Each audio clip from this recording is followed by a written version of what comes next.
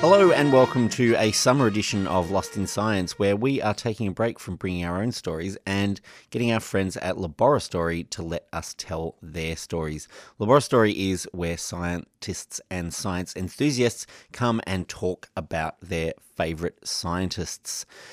On the show this week, we have Edward Brailsford, who is an engineer and teacher and mathematician, who's going to be talking about a little-known Swiss passported scientist known as Albert Einstein. But first of all, we have Elizabeth Flux, who will be talking about William of Ockham, the famous monk who gives his name to Occam's razor, a scientific principle we should all be well aware of.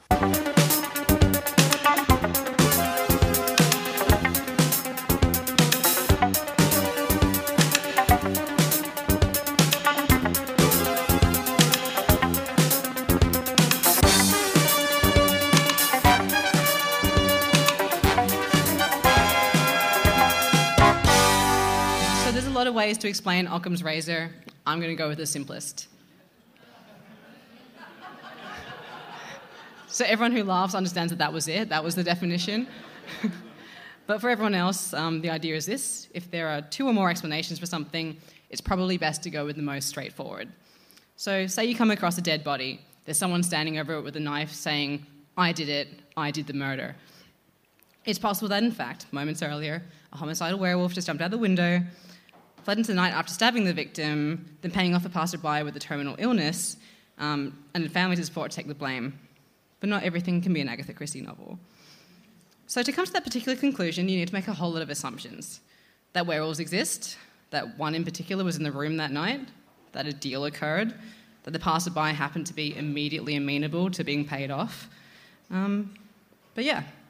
Somehow no fur was left at the scene. So Occam's razor takes the situation and shaves off the unnecessary and unlikely.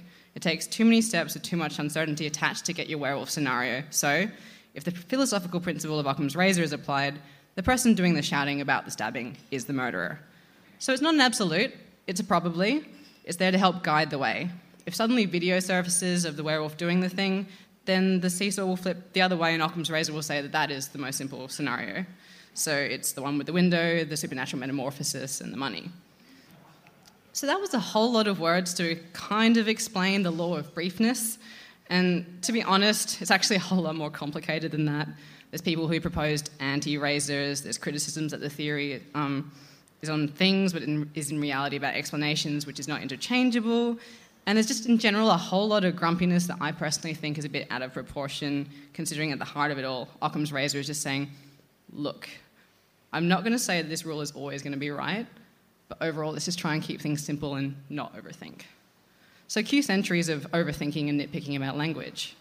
So it's a rule of thumb. Let's not get bogged down arguing over whose thumb, whether it's the left one or the right one, if it has a whorl or an arch, if that impacts at all. But that being said, I'm not actually here to talk about Occam's razor. I'm here to talk about the guy behind it, William of Ockham. So here's the thing I love about the literature on him.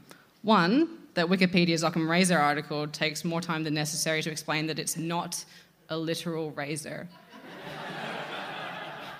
It's a metaphor.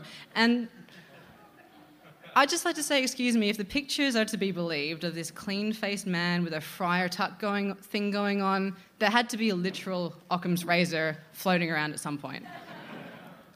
The second thing I love is because he was born in the 13th century, a lot of the facts about him are caveated with maybe, probably, and likely, which means that in deciding what is and is not true about him, people probably had to apply his own theory at points because they have to fill in gaps between what they actually knew. So one source states this up front, saying they have to estimate dates by extrapolating from known dates of events later in his life. So they know where he was born, what he studied at the age of 23, and from there they just use geography and logic to figure out the likely places he studied and the timelines in between. But what facts there are paint a picture of an interesting guy. He was probably born in around 1285 in Ockham, England.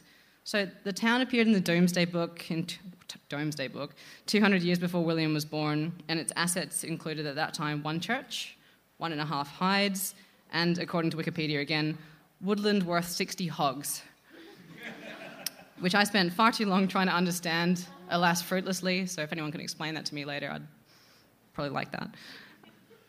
So I know that last names weren't so much of a thing back then, and it was common to be like someone of a place.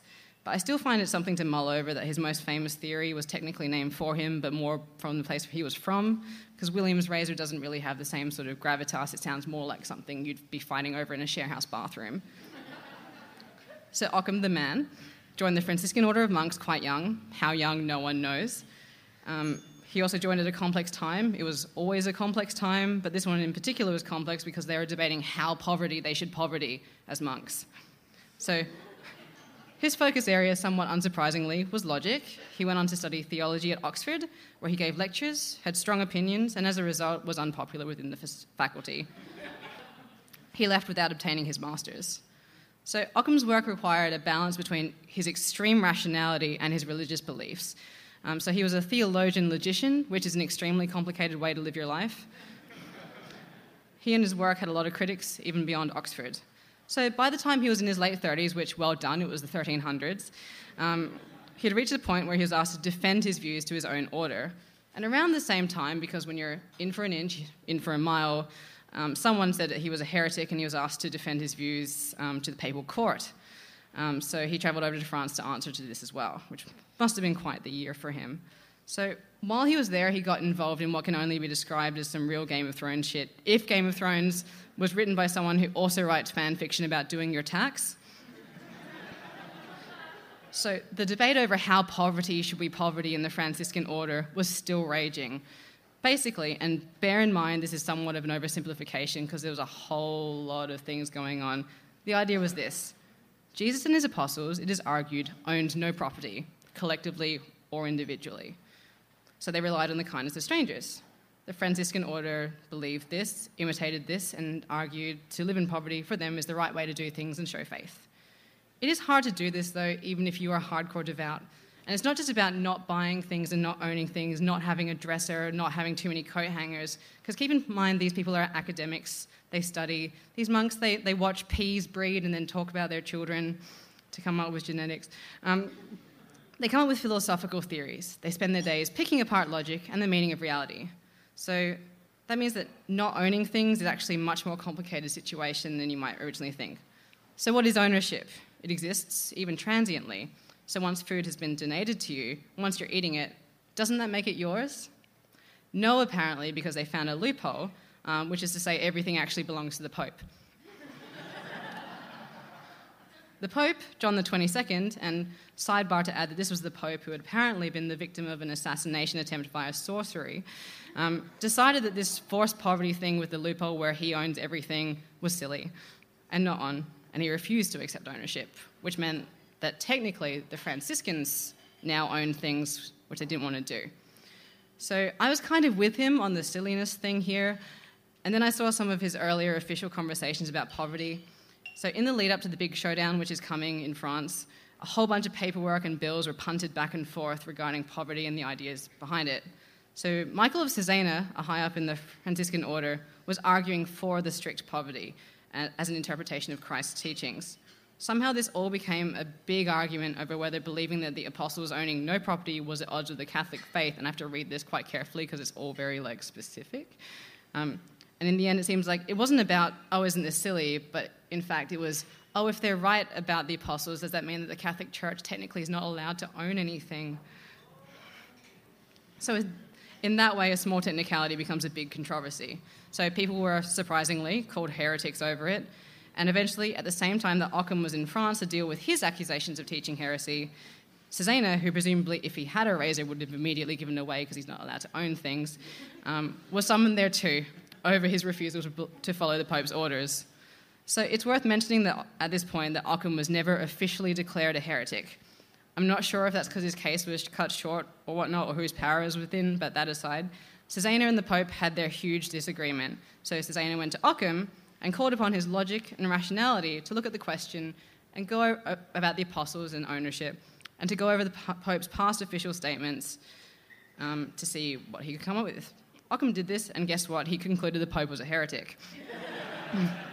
And not just a heretic, a stubborn heretic, one that once he was presented with the fact that he was a heretic, kept on being heretical. So technically, according to the Pope laws, which I'm surprisingly unfamiliar with, this meant that he wasn't actually Pope anymore because he'd given it up because he was a heretic, so unconsciously forfeited it. But what can you really do with that information, or more specifically, opinion? Cesena, Occam, and a few others then fled France and went into exile and found protection with the Holy Roman Emperor, who incidentally was also having a huge fight with the Pope. And the amount of fights that the Pope was managing to have at the same time was frankly quite impressive, considering there was no phones or internet at this time. So a whole lot of things happened with Cesena, the Holy Roman Emperor, the Pope, and a poor attempt at a replacement Pope. Thank you, Oxford Commas. But Occam wasn't there for that. After fleeing France, he was excommunicated, but never officially called a heretic, so swings and roundabouts. He stayed in Munich for some reason and continued his work, which was both philosophical and political. Some of it was about the Pope and whether or not the Pope should have unlimited power. Spoilers, he didn't think he should. But Occam's razor is the thing he's most famous for. However, though it was never called that in his lifetime, there isn't a pinpoint in time when he first uttered the words, and the theory is argued to date back further, with versions being attributed to Aristotle, Ptolemy, Durandus of St. Pourçain, who was one of Occam's contemporaries, studying the same things at the same places, etc., etc. Let's be fair, though. The simple answer is probably the best answer, is probably something that tons of people came up with independently. It's just that none of them wrote it down or got in huge fights with the Pope. So the wording and translations also differ. There's plurality must never be posited without necessity. There's don't multiply entities beyond necessity. And for a third version and an exercise in meta-irony, more things should not be used than are necessary. Occam died in Munich, and there are contradictory dates. One source says, without hesitation, that he died at night, either on April 9 or 10, in 1347 at roughly the age of 60. Another hedges their bet, saying that he's thought to have died in the Munich convent in 1349 during the Black Death, but maybe actually he died there 2 years earlier, who knows. Wikipedia doesn't come to the party at all. In fact, simply saying, William of Occam fled to the school, meaning Oxford, which is wrong, and spent the rest of his life living with a group of friars who also did not like the large power the church had, so I'll be correcting that when I go home tonight. Incidentally, Wikipedia's article on Occam is both woefully and perhaps aptly short for the man who championed brevity. It's 143 words, and 9 of those words are William of Occam said 3 times. So the inconsistency in death dates could point to something bigger and more conspirational. No one seems to have been recorded as actually having seen him die, and surely a 2-year discrepancy points to something sinister going on. Maybe he was kidnapped by aliens, maybe he changed names and snuck back into England, maybe he never existed in the first place, maybe he was stabbed to death by a werewolf. But to believe that would mean making a lot of assumptions. So let's go with the simplest explanation and take that as the most likely. That William of Occam was a scholar, a champion of logic who prioritized pragmatism and rationality over personal comfort, and died in Munich around the age of 60.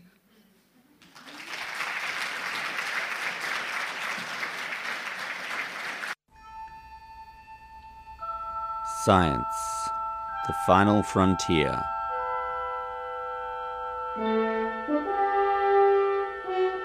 These are the voyages of Lost in Science, our ongoing mission to explain strange new words, to seek out new science and new explanations, to boldly go where no radio has gone before.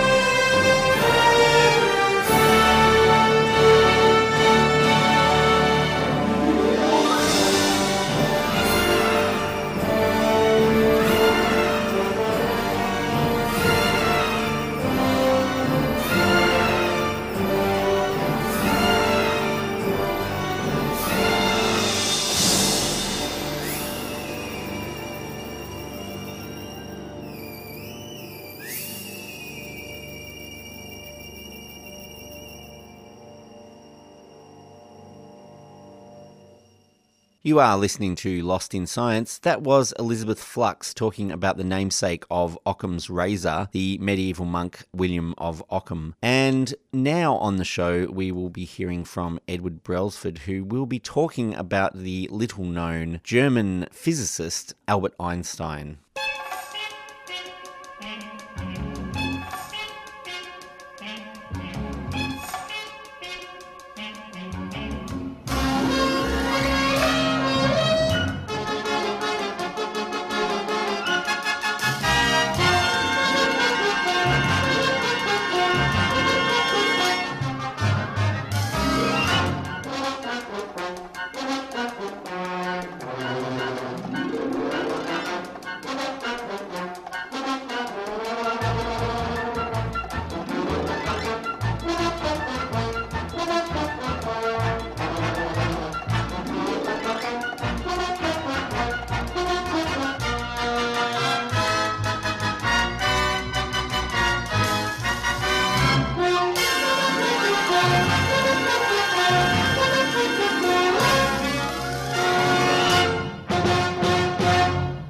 Yes, what possessed me to try to speak to a crowd of scientists and science enthusiasts about the most famous scientist and one of the most famous people that has ever lived. The person who was named by Time magazine as the person of the century. I'm certainly no expert on Einstein. A dirty secret is that I was one subject short from a dual major in physics in my undergraduate degree. So I have what I would consider to be an advanced layperson understanding of the physics that Einstein discovered. So it probably come as a good thing to most of you tonight that I won't be diving deep into the details of the quantum theory or general relativity. Neither am I a scholar about Einstein's personal life. I've read one of his biographies, and I've spent the last week desperately listening to another, which, if you're interested in the topic, I can highly recommend as a quality alternative to the next 10 minutes. But I was asked to speak tonight about one of my science heroes, and as naff as it sounds, Einstein is that. And I also realized, looking back at the history of this show, that no one else had ever tried to speak about Einstein. Cowards, the lot of them. So I thought I might as well take a shot, so here goes nothing. First and foremost, we must at least doff our caps to Einstein's intellectual and technical brilliance. It's easy to get lost in the tsunami of invention and innovation and discovery that's washed over the world in the past 200 years, but it's worth remembering that Einstein's general theory of relativity is considered by many who know about these things to be the greatest achievement of any single human mind in history. So there. Wow, I mean, that's really something. What makes it so incredible? I'm not going to be diving into the details, as I said, but I am going to share one result of relativity, which I like to share every chance I get in social situations, so I wouldn't pass up this opportunity. And that fact is that time travel is possible. I'll say it again, time travel is possible! Yes. Thank you. That's the reaction that it deserves. It's incredible to me that this fact, which was discovered by Einstein more than 100 years ago, still isn't known to the entire world. It's incredible. Time travel is possible. You can go as far forward in time as you like, according to our current tried and tested best understanding of physics. It's simple enough to do. It's not complicated. In fact, we have sent objects into the future. I mean, that blows my mind. I think it's really fantastic. So the next time you're sitting around a table and there's an awkward silence, try filling it with the sentence, "Did you know that time travel is possible?" It always goes down well, I can promise you. It's so cool. And you might be thinking, yeah, that kind of is cool, but it doesn't affect my day-to-day life. But to give Einstein his due, our day-to-day life would be unrecognizable without the physics that he'd discovered. One example which I love is GPS. GPS wouldn't work without a solid understanding of time dilation because the clocks that are ticking away in the satellites, which triangulate our position, are running at a different rate to the ones on the ground. Of course, we wouldn't even have our telephones if we didn't have a solid understanding of the semiconductor technology which the quantum theory gives us, so perhaps it's a bit moot to say that GPS wouldn't exist. But enough about his work in physics. Let's quit the technical details and wonder, is it possible to understand the quality of Einstein without looking at these technical details? And even more importantly, what can we learn from him as a person? It's easy to imagine Einstein as an absent-minded philosopher, a physicist, his head always in the clouds. But that would be very wrong. He was deeply involved in the social and cultural milieu of the world around him. He had strong convictions on politics, social equality and justice, and he spent his life fighting for them. He used his public position to push those ideas. But he didn't only play on the big stage. He was intrinsically part of his local community as well, and he had many close friends within the circles he occupied. In among all of this, it's hard to know how to take any meaning from it all, but perhaps we shouldn't search so hard for meaning in the random sequences and collections of events which make up any one life. So let's forget for a moment about the broad sweeps of history, and let's not try to understand Einstein here tonight by the facts or by the numbers or by the dates. Instead, let's just look at some little details to try to get some feeling of the color of him and the texture. Just an impression, just a shadow of what he may have been like. I need a disclaimer here. Inevitably, I'm going to interpret the facts that I know through my own lens, so please forgive me for the speculation which follows. Firstly, I'm fascinated by the fact that when he was 15 years old, he renounced his German citizenship out of protest for the way the country was going. He saw the tendencies towards militarization, and he didn't approve. And he also didn't want to serve in the military. Fair enough. I mean, I can identify with those feelings, but to renounce your citizenship, isn't that a little bit drastic? Imagine if a friend of yours came up to you tomorrow and said, I've renounced my Australian citizenship out of protest to the government. Okay? Sorry, what? I mean, what next? What happens next? In Einstein's case, he was lucky enough to be able to get his high school diploma in Switzerland, and he eventually obtained Swiss citizenship 5 years later. It's lucky for us as well. But I wonder what would have happened if he'd been stateless for 5 years, as he was today. And these aren't just the actions of a rebellious 15-year-old. We see again and again throughout his life that Einstein held in very little regard the standard path that society asked him to tread. Next, I'd like to wonder for a moment what it was like to have Einstein as a friend or as a family member. Surely the day-to-day quality of a person is best judged by their friends and loved ones. Here we find a mixed bag full of contradictions which are hard to reconcile. Einstein was married twice, and he was regularly unfaithful to both of his wives. The two sons from his first marriage he treated quite poorly, and he often spoke of them cruelly or heartlessly. But yet, at the same time, he had many lifelong friendships and was, by most accounts, almost all accounts, a kind and gentle person. Certainly he wasn't heartless. He spoke, as I've said, he fought for many good causes, world peace, nuclear disarmament, and civil rights. And, he often stopped to speak to children on his walks. So maybe, and I'm speculating a lot here, you could imagine that while his intellectual intelligence was unparalleled, his emotional intelligence perhaps left something to be desired. If I had to paint a picture, I would imagine that maybe he was often awkward. In a social situation, perhaps more comfortable talking about big ideas, be they scientific, social, political, or moral. And perhaps the little things, the things that touched on his personal life, he struggled with more. Maybe that's why he found being a good husband and a good father greater challenges. There's one final picture I'd like to paint, which is just a little tidbit which I love. There's a second-hand story told by a passenger on a transatlantic cruise who tells of seeing Einstein playing his violin with a group of strangers. And I love to imagine that moment. Somewhere on the seas between Paris and New York, you can imagine an awkward but friendly 35-year-old with a group of strangers with a violin tucked under his chin. Perhaps late at night when there aren't so many distractions, just the sound of the creak of the ship and the movement of the water. Einstein always said that he found the most joy in his violin, And so you could imagine him with his eyes closed, deeply lost in the music, with no distraction, and enjoying the movements of a world that seems very far away from us now.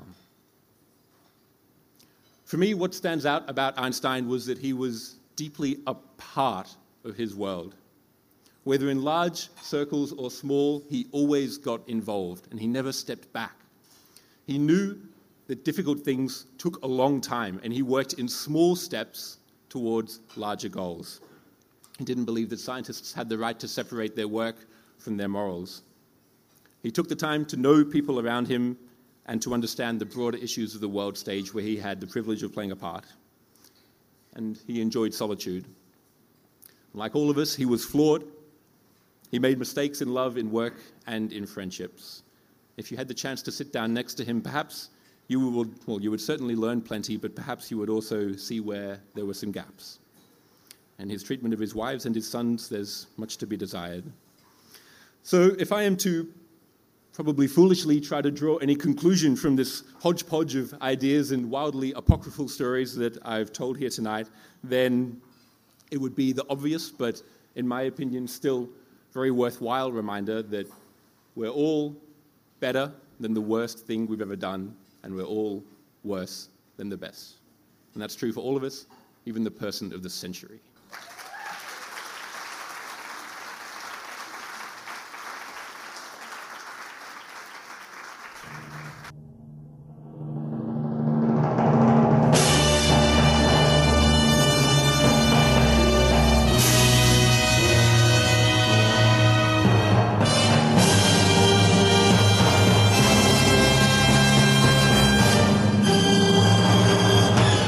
That's all we've got time for on this episode of Lost in Science. Thanks for tuning in and joining us. Lost in Science is recorded at the studios of 3CR in Melbourne and broadcast across Australia on the Community Radio Network with the financial assistance of the Community Broadcasting Foundation.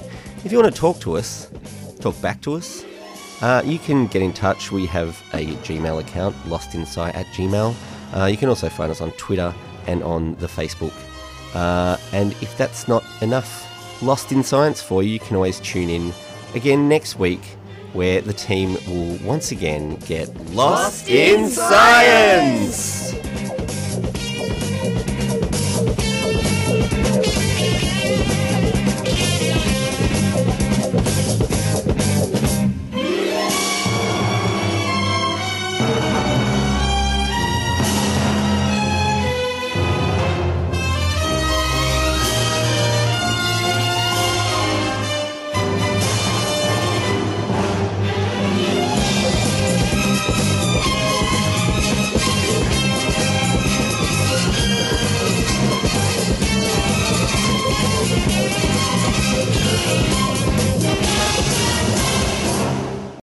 Thanks for listening to a 3CR podcast. 3CR is an independent community radio station based in Melbourne, Australia. We need your financial support to keep going. Go to www.3cr.org.au for more information and to donate online.